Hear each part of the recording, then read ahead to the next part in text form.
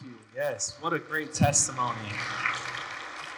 I wanted you to see how God is working amongst our people. I wanted you to see how He is applying the truths of God's Word into their own life and the life of their children. My mom actually used to write notes on my napkins when I went to school. She would not do the cool pictures, but she did the napkins. And at one point in my life, I think when I got into high school, she put some money in there to see if I was actually reading the notes. Did you get anything from school today? You missed the first couple, and then you realize that you got to look and see if there's any surprises in there. But it's great. Great, thank you. So we are in the series on the Great I Am. We're looking at the 7 I Am statements of Christ.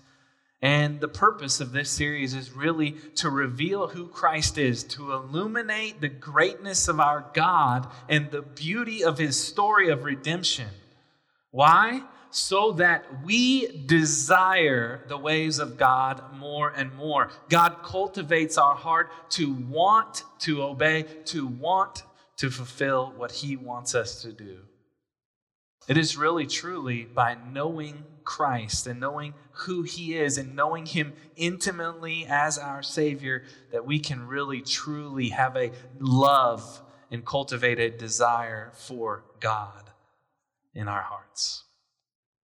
Last week, we saw Jesus as the light of the world. He's declaring that He is that light as Christ illuminates the path of righteousness, as well as we see our sin for what it truly is and yearn to follow Christ in the light and no longer in darkness.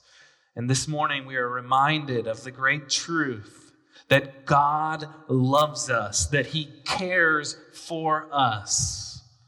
The gentle and loving shepherd who cares for His creation. He is the good shepherd that lays down His life for us. Isaiah 53:6 says this, "We all like sheep have gone astray. We have turned every one to his own way, and the Lord has laid on Him the iniquity of us all." You see, it's only when we understand and know this good shepherd and the greatness of His love for us that we will find rest as sheep in His fold. My prayer for you this morning is that God would help you to find rest, knowing that this great God cares for you, that He loves you, and that He's willing to lay down His life for you. So turn with me to John chapter 10, verse 10. We'll start there. It's on page 896 in the Pew Bible in front of you if you do not have one. We're going to stand in honor of the reading of God's Word. That is part of what we do here at Northwest, is stand and read the Scriptures together as one in honor that this is the holy Word of God, the true and right Word, infallible Word. John 10:10. The thief he comes to steal, to kill, and destroy. I came that they may have life and have it abundantly. I am the good shepherd. The good shepherd lays down his life for the sheep. He who is a hired hand and not a shepherd, who does not own the sheep, sees the wolf coming and leaves the sheep and flees. The wolf snatches them and scatters them. He flees because he's a hired hand and cares nothing for the sheep. I am the good shepherd. I know my own, and my own know me. Just as the Father knows me, and I know the Father, and I lay down my life for the sheep.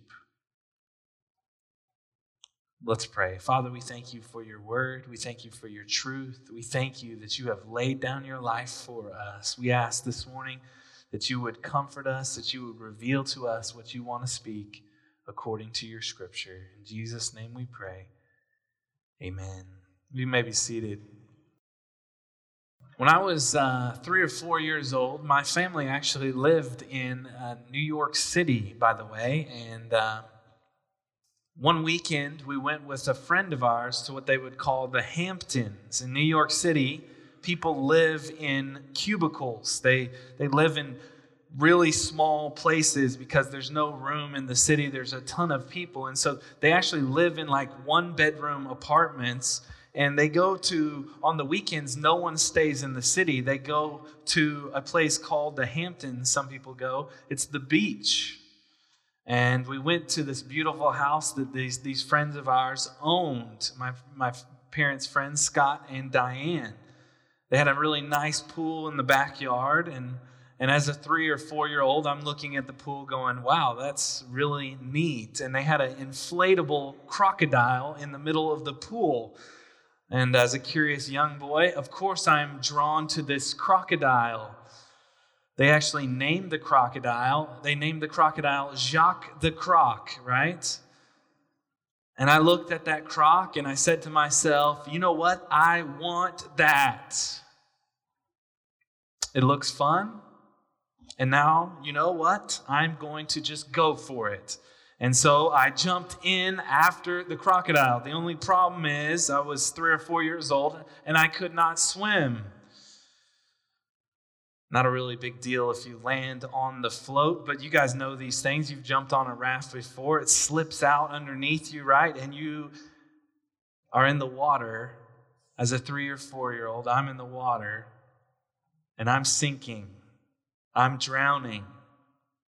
I'm going down. I began to panic, screaming, yelling for help helplessly.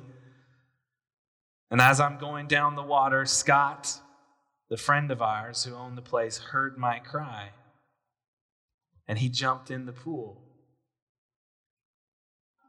He didn't jump in and take off his clothes and then jump in or take off his shirt or say, oh, I need to take my shoes off.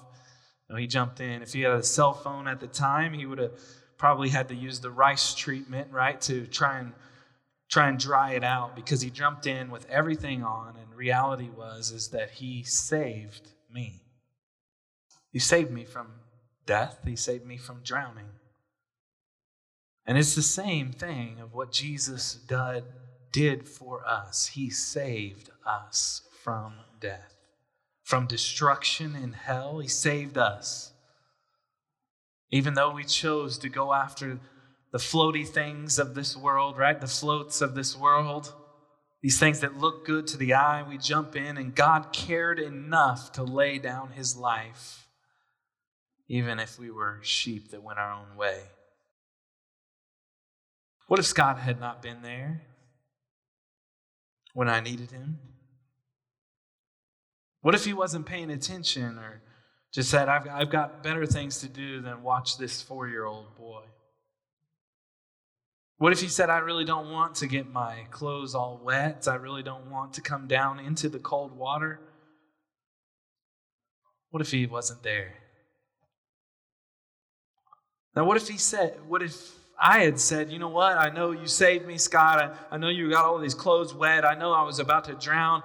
Your socks, your shoes, your belt, everything.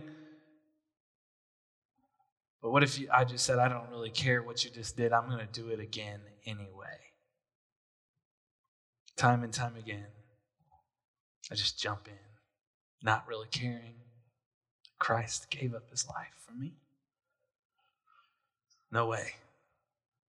You see, when we see the love of the shepherd, when we see the love of Christ, and what he did for us in laying down his life for us, all we can do is respond and follow him, because we know how much he loves us.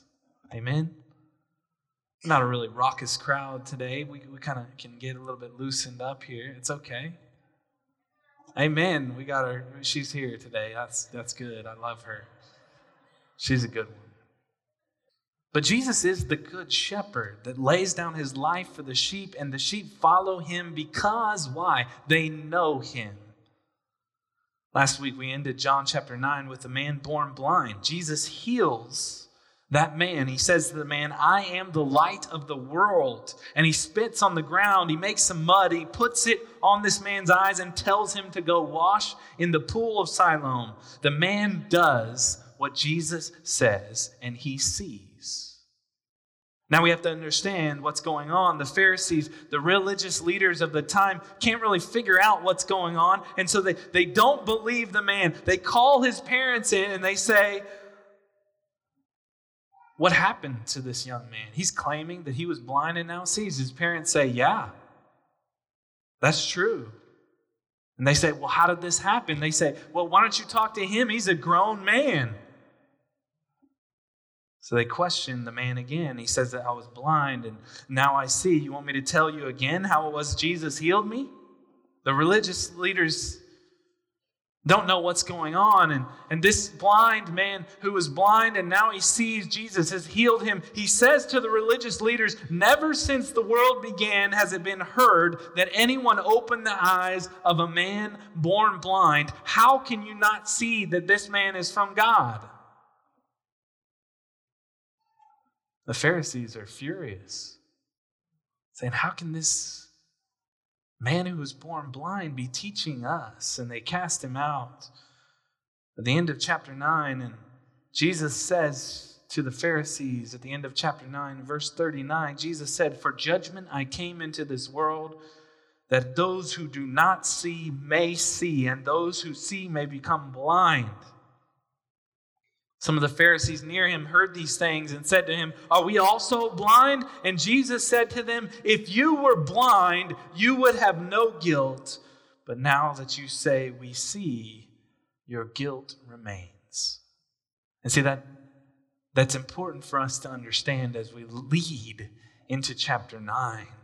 When we're talking about the good shepherd, you see, because the Pharisees were actually the shepherds over Israel at this time. But they weren't the good shepherds.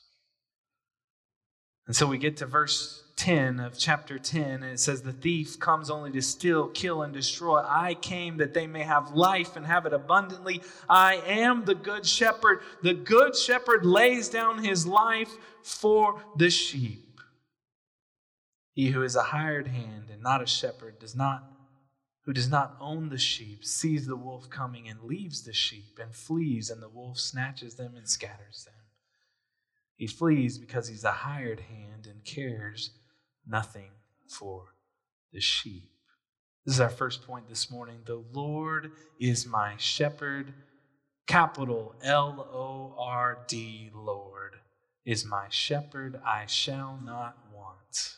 You guys have heard of Psalm 23, the Psalm of David.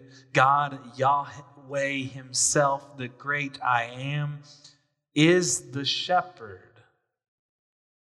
The Lord, capital L, capital O, capital R, capital D.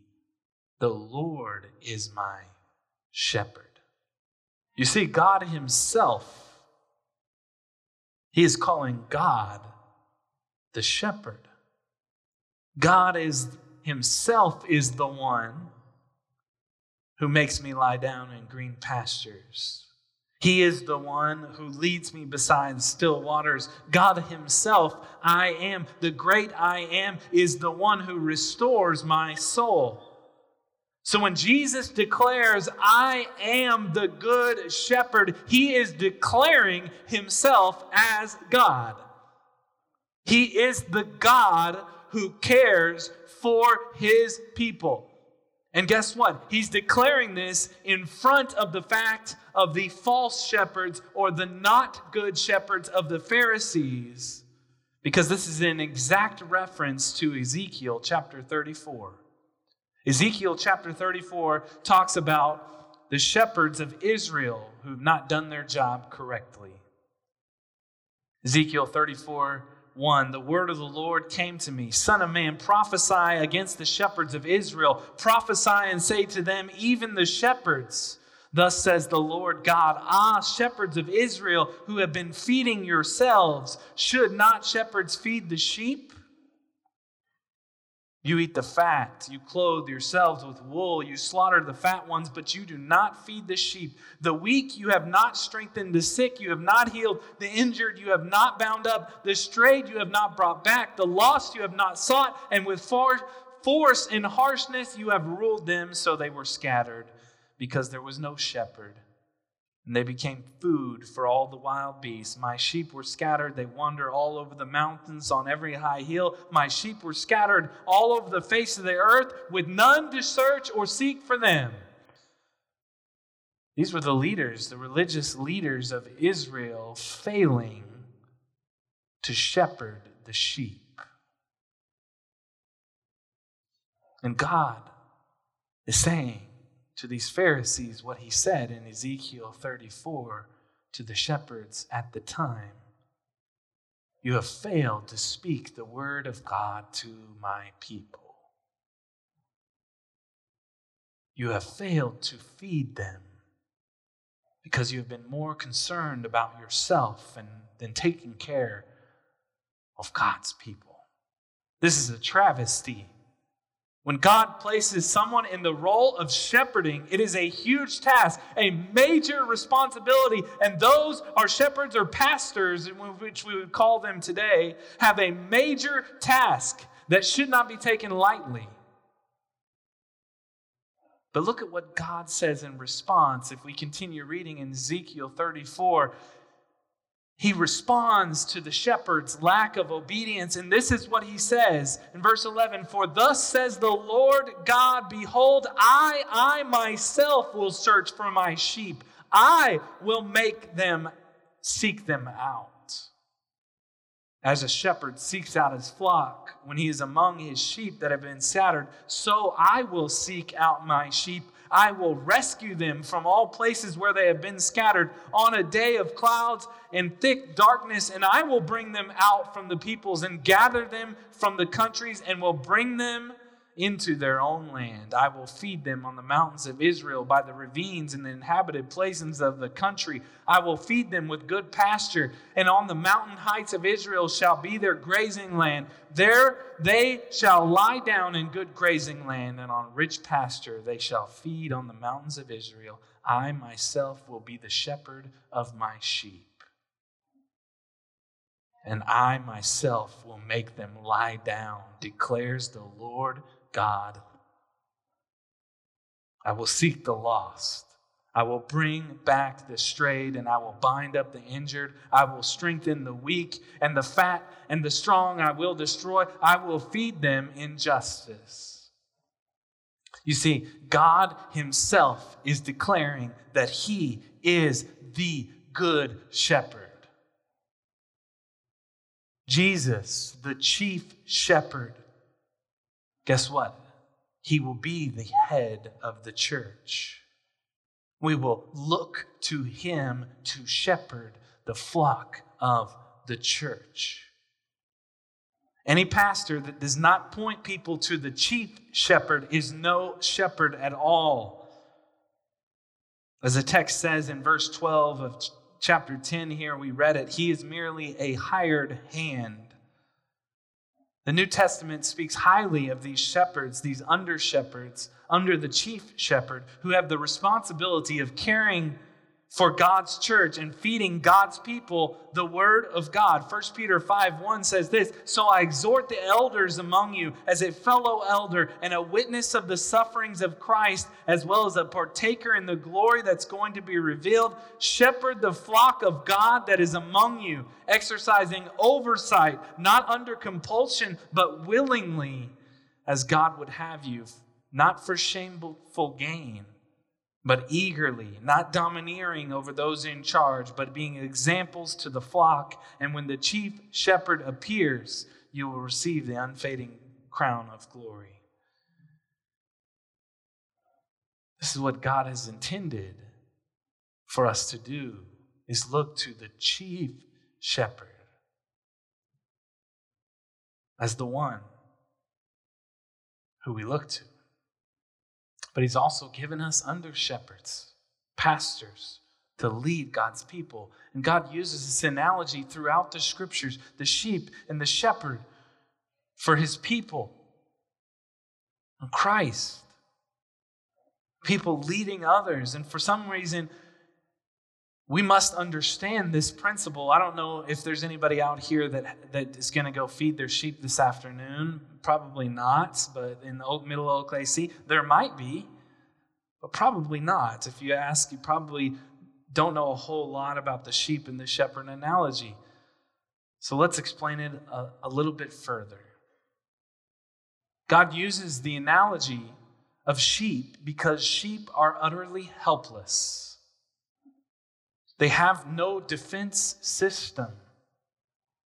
They don't have a hide like a rhino does. They don't have quills like a porcupine. They don't have the speed like a gazelle. They don't have the spray of a skunk. They have nothing. They literally can do one thing. They can cry out real loud, bah, right? You know what that is. A little response is a little laughter. Okay, it's okay. Yeah, it's okay. You can laugh. Thank you. Somebody laughed. They are helpless without a shepherd. The sheep are helpless. Guess what? We are helpless without placing the armor of Christ on, without allowing Christ to shepherd us. We are defenseless against the schemes of the world. That world will swallow us up. They have no defense system. Number 2, sheep also follow the leader. They follow the leader. Like sheep, human beings have a tendency to follow and sometimes be gullible to leaders who present themselves in a charismatic or new shiny way. We can see this when I talk to my 5-year-old and he says, well, Daddy, everybody else is doing it. Or my sister told me to do it. Well, this guy on Twitter said it. It must be true. No, wait. My son doesn't say that. He's not on Twitter, FYI, just to clarify. I'm talking about the next generation. That would not be good shepherding in the home, right? But really, literally, who are you playing follow the leader with? Is it a new Instagram star? Is it a movie star? Is it an athlete? Who shapes your mindset for your life? Who do you follow? So sheep like to play follow the leader. They have no defense system. They like to play follow the leader. And guess what? Sheep are also prone to wander. They must have the care of a shepherd. And yet sometimes in their life they see greener pastures. They wander from the shepherd, failing to notice that the flock has moved in a different direction. Guess what? Jesus is the one who leaves the 99 to go after the one. Praise God for that. Because he cares for us. And guess what? Sometimes the good shepherd disciplines his sheep when they wander off. Because he knows what's best for them. Hebrews 12:6 says this, it tells us this, the Lord disciplines those that he loves. I heard an analogy the other day. J.D. Greear gave this analogy, but he said in the days, the shepherd, back in biblical times, the days of the shepherd was wandering off. If he kept wandering over and over again, the shepherd would break the leg of the sheep. Now, he would not do it as an act of cruelty, but he would do it in an act of love. He would break the leg of the sheep, and he would drape the sheep around his neck, and he would literally carry the sheep until his leg healed. And so for the next couple of months, the sheep would hear his voice, and literally the shepherd would feed him. And he would learn to trust the good shepherd. He would learn that all that he really needed in his life was right there at the good shepherd's side. And so sometimes when we think about these trials and these difficulties and these problems in this world, we need to realize that God is actually drawing himself to us. He's drawing us to himself. That we're reminded that he is all that we need.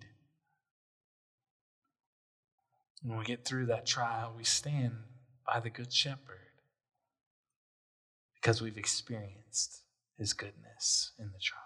Verse 14, we're moving on. Don't have much time here. I am the good shepherd. I know my own, and my own know me, just as the Father knows me, and I know the Father. And I lay down my life for the sheep. And I have other sheep that are not of this fold. I must bring them all in also, and they will listen to my voice, so there will be one flock and one shepherd.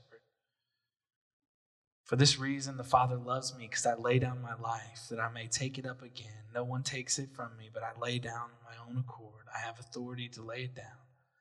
I have authority to take it up again. This charge I have received from my Father. This is our second point this morning. Christ lays down his life for the church, for his church.